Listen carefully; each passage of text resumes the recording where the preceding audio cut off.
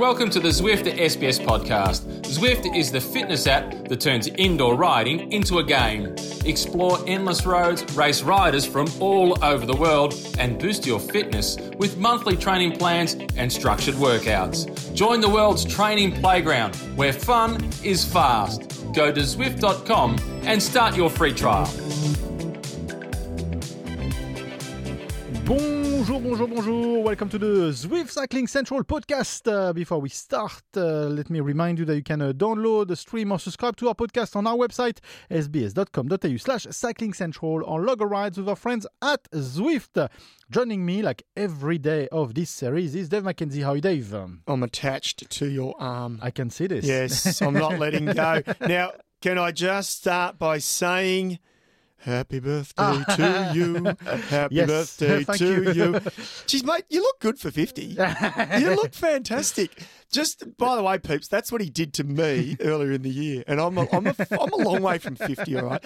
Happy birthday. I'm further away as well. So, but I'm getting closer. Thank you very much. No, it's good to share it with you today. Thank you very much. We had some cycling and we had an Aussie win today. What was that? Well, it's a new thing I wanted to start. Jeepers, you didn't look hard for it. I mean, I thought we would have gone that. No, I got a klaxon for my birthday, and I decided to use it. That's like a little kid's horn on one of their, tricycle bikes. I decided now that every Australian win we have, we're going to blow the horn. So let's go. This is the first one. Jeepers. If we have a bumper season, I mean, we're having a pretty good year. Grace Brown, amazing yesterday. She was brilliant. Yeah, she has been just exciting and dynamite for the last 3 weeks. 5th in the world TT, which was a real breakout for her, and it really, put herself against the best in the world, obviously.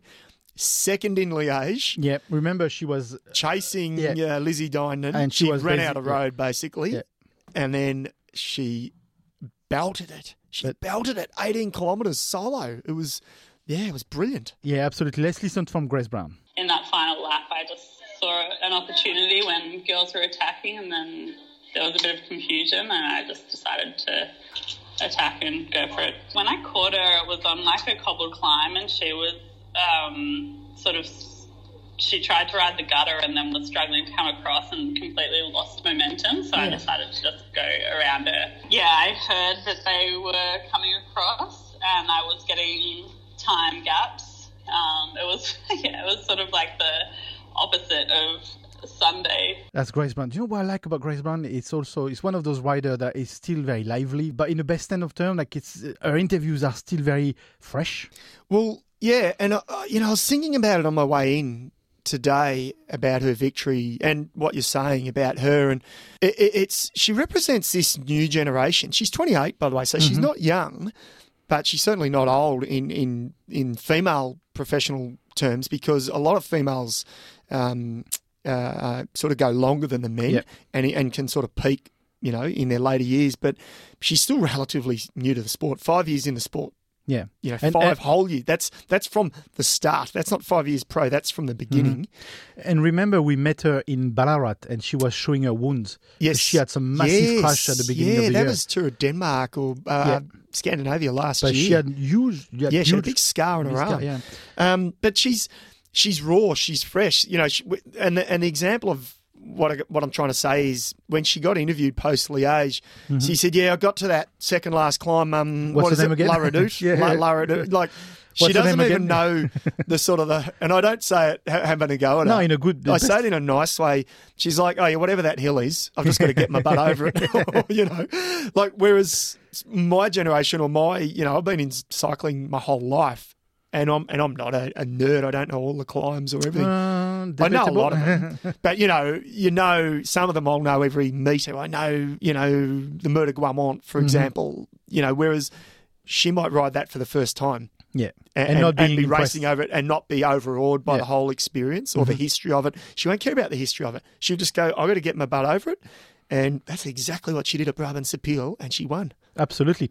So super happy for the team as well, because we know there's a lot of changes happening at Mitchelton Scott. Yeah. Of course, Annemiek van Vleuten is moving on. Amanda Spratt is at this big crash, and she's not having the best season so far. So she's sort of bumping herself up to be the super lieutenant in that team. Yeah. Maybe taking alongside helping Amanda Spratt at the co-leadership.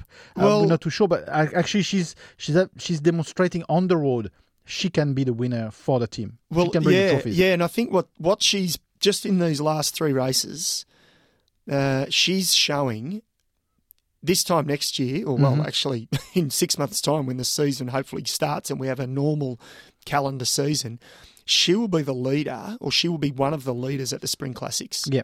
Not, because Spratty will be the Ardennes. Yeah. She's historically, but look at what Grace has done. But she's won Brabant's Appeal and she's second in Liège. Are you thinking Roubaix? Oh, I'm excited about Roubaix already now. Yeah. Like, imagine the confidence. And if I watched it last night, I just saw the last sort of 20 kilometres, and when she crossed the line, and I was there, excited like many other Aussies were, and plenty of her friends and family I know were up watching. But Sarah Roy crossed the line and they sort of half hugged and she had to put her face mask on. Mm-hmm. Sarah Roy. Yeah. Like the team now, I think that they go to Paris-Roubaix with, wow, But they've got a look big at chance. the Aussies in Paris-Roubaix, because you've got Grace Brown, you've got Sarah Royce, Lauren Kitchen. Yeah. We're talking 3 of the girls that are potential winners. They're women that are pumped for it. Yeah, exactly. They're not, you get some guys in the men's side over the years go, oh, geez, I've got to do Paris-Roubaix. Yeah, too hard. I don't want to do it. I have to do it. The team's told me I have to do But it. they don't know the women. They don't know what's there. This is what's so good about it. But, let's just enjoy this big victory. Absolutely. And then on the men's side, Alaphilippe won that race. Mate, what's going on? Over the years, and this isn't just Australians, and I don't know if you've heard this, just the murmuring undertone about the French. And I love the French. I love you. You know that. It's like the French are arrogant. Yes. Oh, my God. And we love Alaphilippe, but he almost did it again, didn't he? Yeah. He sat up. He definitely sat up too early. It was too close for comfort. The commentator was like, "What's he done?" It was crazy. But he just wants to prove that you can celebrate and win after. That's what he wants to He's do. only just and like of all the people to have breathing down your neck, Mathieu van der Poel, all 6 foot whatever of him. It's funny because after what happened earlier on this week or last week, he said verbatim, "This is the sort of thing you do once and you learn from it. You never do it twice." Well, he hasn't done it twice, but he came pretty close to it. Everyone and reading just the headlines and everything this morning and the tweets, and it's like, well, I saw one quote. It was just funny. I can't remember it, but all the tweets, But the dude's living on the edge. Oh yeah, yeah. And I think there's a part of him. He just wanted to have that first celebration in the jersey. Yeah. In the rainbow, and he sort of did the same salute. And when he crossed the line, he was like, "Oh, gee, that was close." It was sort of. But I think we're all glad he won. Yeah, because he did it perfectly, except that last bit. So it would have been really sad if he hadn't have won. Absolutely, and then the curse is broken from the world go, so that's good. Thank God. Thank God. The world can come back to normal. Yes. Okay, Giro. A surprise winner as well. We said it was going to be a very tough stage, 5th stage with a big mountain climb in between. And we never thought a time trialist could win that stage, and Ghana did in style as well. Ghana. He did a Ghana. Yeah. Philippe Ghana. He is the first Italian, I think, or is it the first rider since 2013 to win a time trial and a road stage in the same year? And it was Vincenzo Nibali, by the way, who did that. So all 83 kilograms of him got his butt over that 24-kilometre climb. I've got hope. Yeah, we've all got hope, haven't we? But we knew he was a star. Yeah. He's just won the World TT. And funnily enough, so that's very interesting. But he had a text exchange with G the night before, and actually, Geraint Thomas told him, "Yeah, go on a breakaway and win." Yeah. So if that was that easy, then we should, Yeah. Well, he was there. He was sort of helping Puccio. Yeah. And then in the end, he was trying to get Puccio into the breaks, his teammate. And then in the end, I think he said, hey, follow me, let's go. They just went, stuff it, let's just start this or get across. So they sort of created the break. It was interesting. And then what I found is the more talking point of his victory and how he won is the counter move by Thomas De Gent and followed by the young neo-pro Rubio, who from Movistar, who followed De Gent across. Now, Movistar, they had, was it Carretera in the move? They had him out in that breakaway. So Rubio he had the right to sit on De Gent and the class of Thomas De Gent. You know, you've got to be so careful how much work you give Thomas De Gent. But then once they crossed the gap, so it was the perfect move by Thomas De Gent. Like he just timed it perfectly. Rubio would not work, would not do anything. Mm-hmm. And that, for people that are not aficionados of cycling and just listening to this, that is a big no-no. If you're in a breakaway, you work or you don't suck the wheel for the whole thing. Well, he sucked the wheel across and that's fine. Mm-hmm. You're allowed to do that. Well, no, that's gentlemen's. You go, I've got a teammate there. You're Thomas De Gent. I am not working. But fine. once this is established, and then you're fighting for the win. You play ball. Yeah, and then at one point, I think it was Ghana sort of forced the pace before he actually got away, and De Gent covered it or moved, and then switched off. Swung across the road. Rubio wouldn't come through. He wouldn't work, and I got to say, I'm watching, saying, I don't want you to win. Yeah. You don't actually deserve it. You're a neo-pro. Go, and I'm thinking, what's the team saying in his earpiece? Mm-hmm. You've either got to go solo and win or don't win. Yeah. Like, don't try. Because he effectively didn't try. And Thomas De Gent said, and I quote, I made it my goal to not let him win. And he said, I'm happy for Gunnar to win. De Gent's won 4 Grand Tour stages. Yep. So he's got some in the bag. This young neo-pro, I hope he's learned his lesson. Mm-hmm. And if he hasn't, he's going to learn. It's going to be a hard road for him moving forward. Yeah, I thought it was pretty poor. It's another tactical mystery from Movistar. Yeah, it's another one. It's a bit blurry what they're doing, what's happening. I just can't read that team. And look, he might not have had the earpiece in, or it might not have been working. But you just sort of go, come on, seriously? Yeah. At least try. And De Gent said it. And he's right. I've got to back him. He said, I'm not a good descender. And he's right. He's not. And it was wet. So he said, if myself and Rubio had gone over the top together, he would have dropped me. And I said, he would have dropped me on the descent. He said, I didn't want him to win without doing any work. Mm-hmm. So he said, I was happy to let Gunnar go away and win. So, it was a strange ending to some degree. But Ghana just showed how good he is. Yeah, absolutely. And then also the weather in that stage, because at some point it almost felt like they were riding in late evening, when they went into the forest. Yeah. It looked so dark. Like you almost were expecting them to have a little red light at the back. No, it was a funny day. And I got to say, I'm surprised there weren't crashes on the descent. Yeah. Obviously, the road wasn't greasy, which was good because they were flying down. Pozzovivo was setting the tempo, even Nibali forced the pace. It looked wet without the rain. Like it looked very humid and well, wet. It's October. You forget. We sort of forget every now and then. You're watching, thinking, "Oh, yeah, it's warm. It's summer." It's not summer. Yeah, summer's well and truly over, even in the southern part of Italy. So, it was an interesting day, and just a couple of just before we move on, a win for Ineos. Yeah, how important is that for that team to have that win? Because they had a rubbish tour, a rubbish Giro. Yeah. So rubbish Tour de France, rubbish Giro. How important is that win? Yeah, well, rubbish. To be fair, rubbish GC Giro. They won the opening TT. Yeah. So their GC. When I say rubbish, is compared to their expectation. Yeah. You can't say they're happy with it. I'm just clarifying because I know you'll get slammed for it. It's fine, slam me. It's my birthday. You said that Giro's rubbish. They've won 2 stages. But no, it's important for their morale. Yeah. It's important for their morale and for them only. Mm-hmm. They're not listening to the exterior noise. They're listening to each other in their 4 walls. So it's important for them. So it's someone like management. G, someone like G, even though he's left, does he still play a small role in the team as a captain, even though he's sitting in his lounge back in Wales? Yes. Is he still like we said, he exchanges texts with Ghana, he sort of coached him a little bit. Yeah. So he still plays a role. Absolutely. Even though he's not. And I'd imagine he'd be messaging a few of the guys, Kwiatkowski, one of the mainstays in that squad and most experienced guys.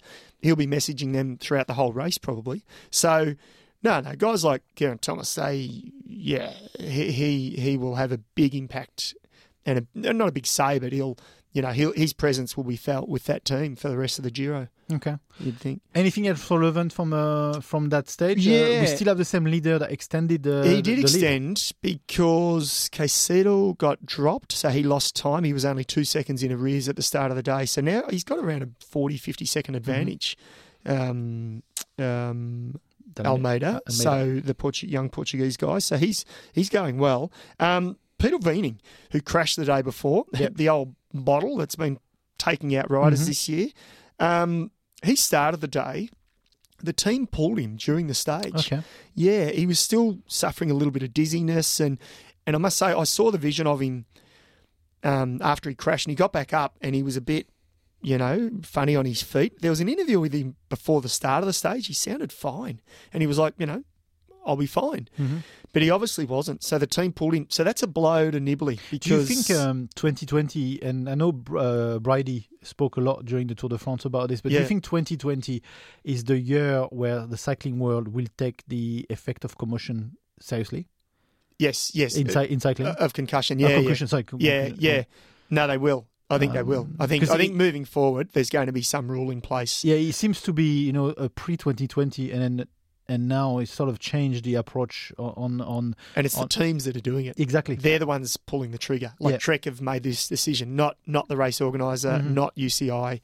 And so and look, in some ways it's up to the team. Yeah. To make that call because they're closest to the rider and they can see but that might be a stage where the official race doctor or an independent doctor will assess the riders post-stage. If they make it through the stage, they'll assess them and they'll assess them in the morning. But the teams are doing that anyway. And it's not up, But it's taken into consideration a lot more than it was in your days. Totally. Your days, someone would just... The crowd fans...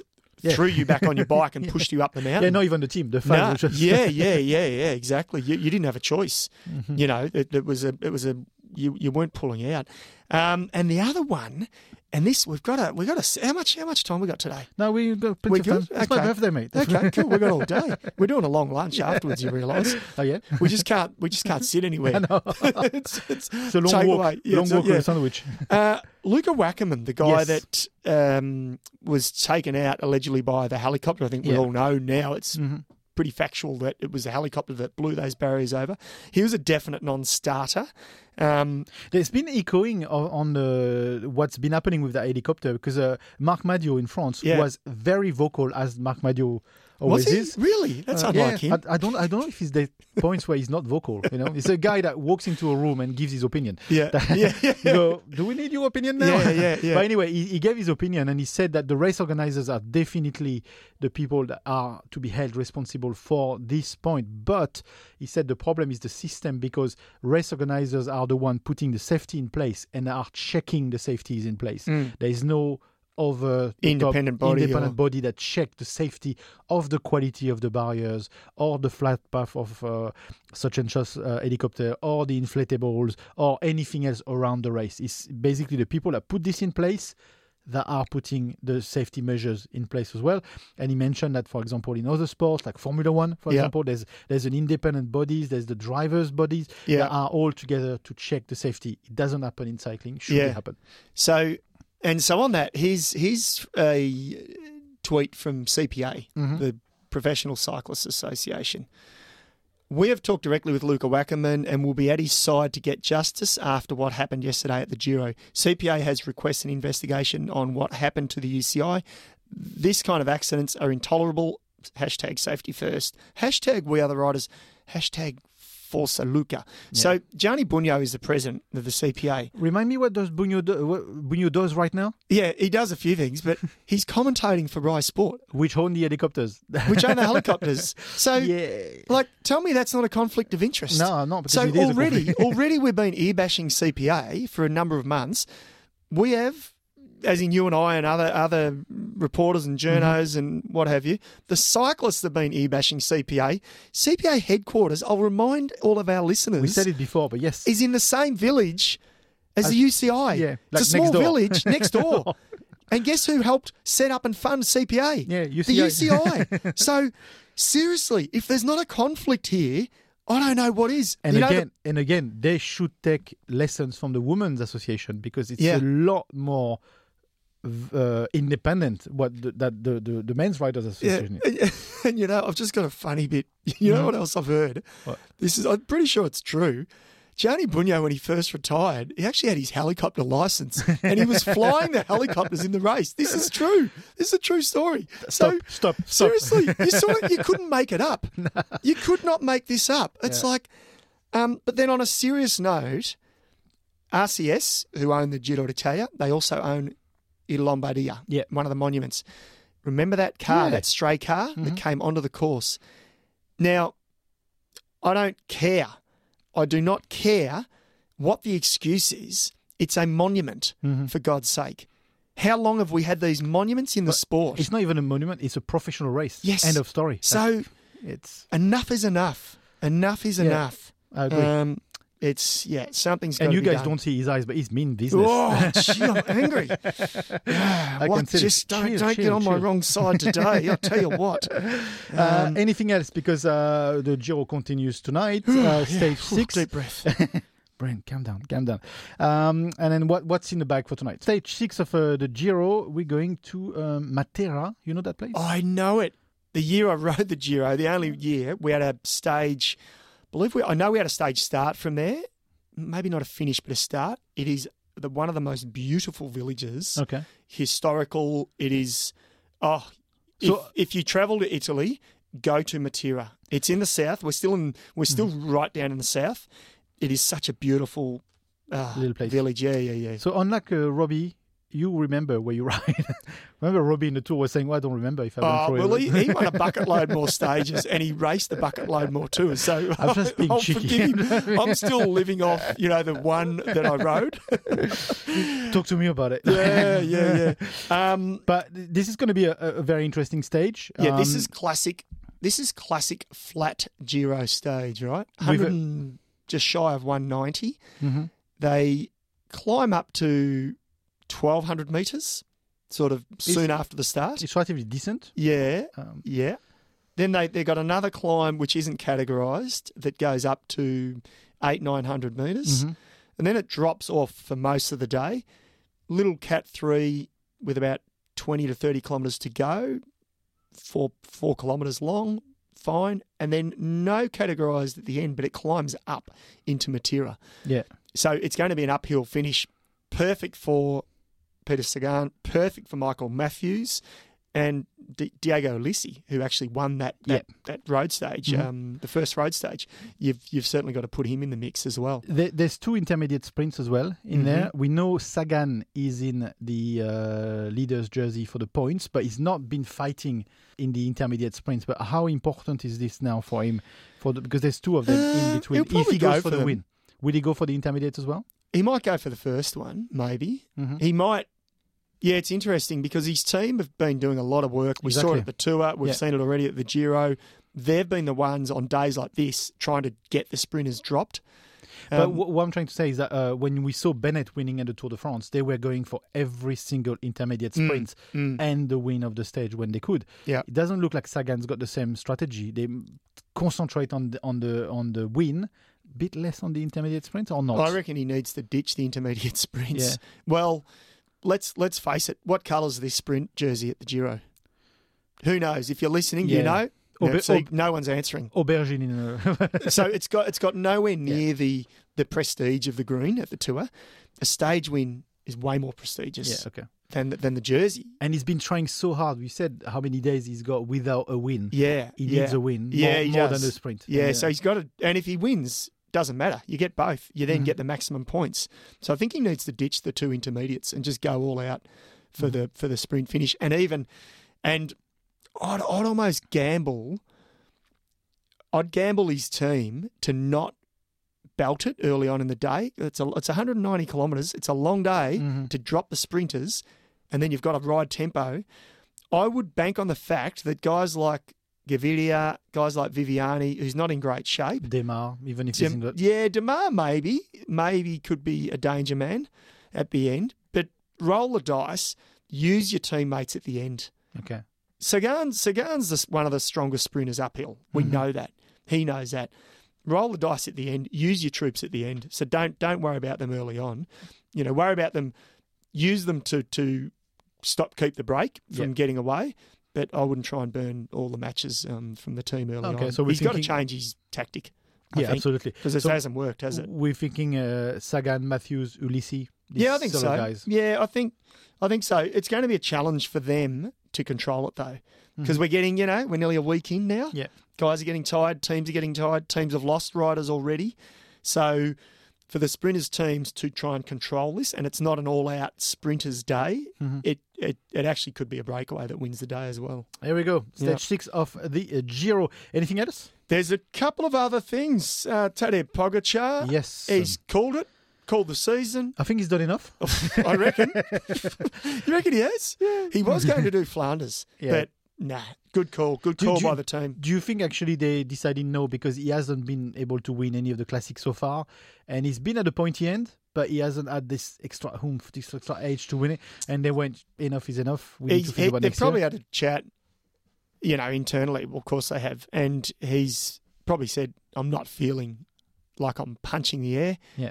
Or maybe he's saying, No, I'm fine. And they're like, you know what, mate, You're still only 22. He's signed 5 years with that squad.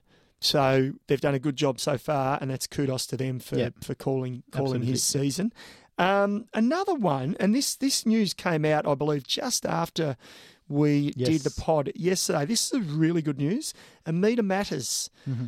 The rule that has been passed in a lot of the other states, or all of the states, I believe, finally, the place where they actually originated this idea 10 years ago is Victoria. And finally, Victoria, the final state now, it's been passed, the metre matters rule. And I want to emphasize on finally. Yeah. Because it's been a long fought battle by all the advocates of it. Yeah, and it was the Amy Gillett Foundation, that I should mention. Absolutely. That created this. We all know how important that meter is. Yeah, and so I listened to a little interview, and forgive me to the listeners and to the foundation. I'm presuming it was the CEO of the Amy Gillett Foundation, and he called up Mary Safe, Amy's mother. And they've been prominent. She's been a real prominent figure at a lot of the Amy Gillett sort of rides, the participation rides, functions, events. She really has, been front and centre. And she didn't know, and it was pretty obvious she didn't know. And he's called her up on a Zoom call, and I watched some of it online, and she got emotional, and then just she didn't completely break down, but the emotion that came out of her, it was 2005. Yeah. We lost Amy. And over time, you don't forget she's got there is this foundation in her name, and it's super important, but I don't know what the right word to say is, but over time, no matter what, it probably dilutes. Yeah. This now just reinforces. Yeah, absolutely. All the hard work. The message. Yeah, the message. People like Tracy Gaudry. Yeah. She was the CEO, I think one of the very first. There's been a lot of people that have played a role in this, so kudos to all of those people. You all know who you are. Yeah. And also they've announced a bit more cycling path be constructed as well. So it's all hopefully heading into the right direction. It is heading in the right direction. And I've just got a funny one. Go on. I've got a funny one. Our old mate, that American bloke who didn't win 7 Tour de France. Yeah. I just happened to, I'm serious, I just happened to spot this. It popped up on my Insta feed. He's in Dubai. I don't know what he's doing there. He's there, whatever. Promoting something. Yeah, promoting something. And hanging out with the sheikhs. So there's a picture of him riding on this bike path. And I've heard about this. There's like 135 kilometres of designated bike paths in the desert. Because, of course, you want to go and ride in the stinking hot 50-degree temperatures, right? And he's like, wow, where else have you got 135 kilometres of designated lanes? This is awesome. And a Tour de France champ to boot. And it's like, yeah, righto, dude. So someone has replied, a Dutch person has replied and said, hey, Lance, we've got 35,000 kilometres of designated paths and we've got a couple of Tour de France champs as well. Cheers. End of story. I love it. Funny. Absolutely. Thank you for joining us, Micah. No, my pleasure. Let's go knock the top off of champagne, hey? Yeah, Celebrate. Go on. Thank you. This was the Zwift Cycling Central podcast. Before we go, let me remind you that you can download, stream or subscribe to this podcast on our website, sbs.com.au/cycling central, or log a ride with our friends at Zwift. Until next time, same place, same time tomorrow. It's bye for now. Before we go, a quick shout out to Zwift, the fitness app that turns indoor riding into a game. Getting started on Zwift is easy. All you need is a bike, a trainer, and the Zwift app, and you're ready to go. Explore endless roads, race riders from all over the world, and boost your fitness with monthly training plans and structured workouts. Join the world's training playground, where fun is fast. Go to Zwift.com and start your free trial.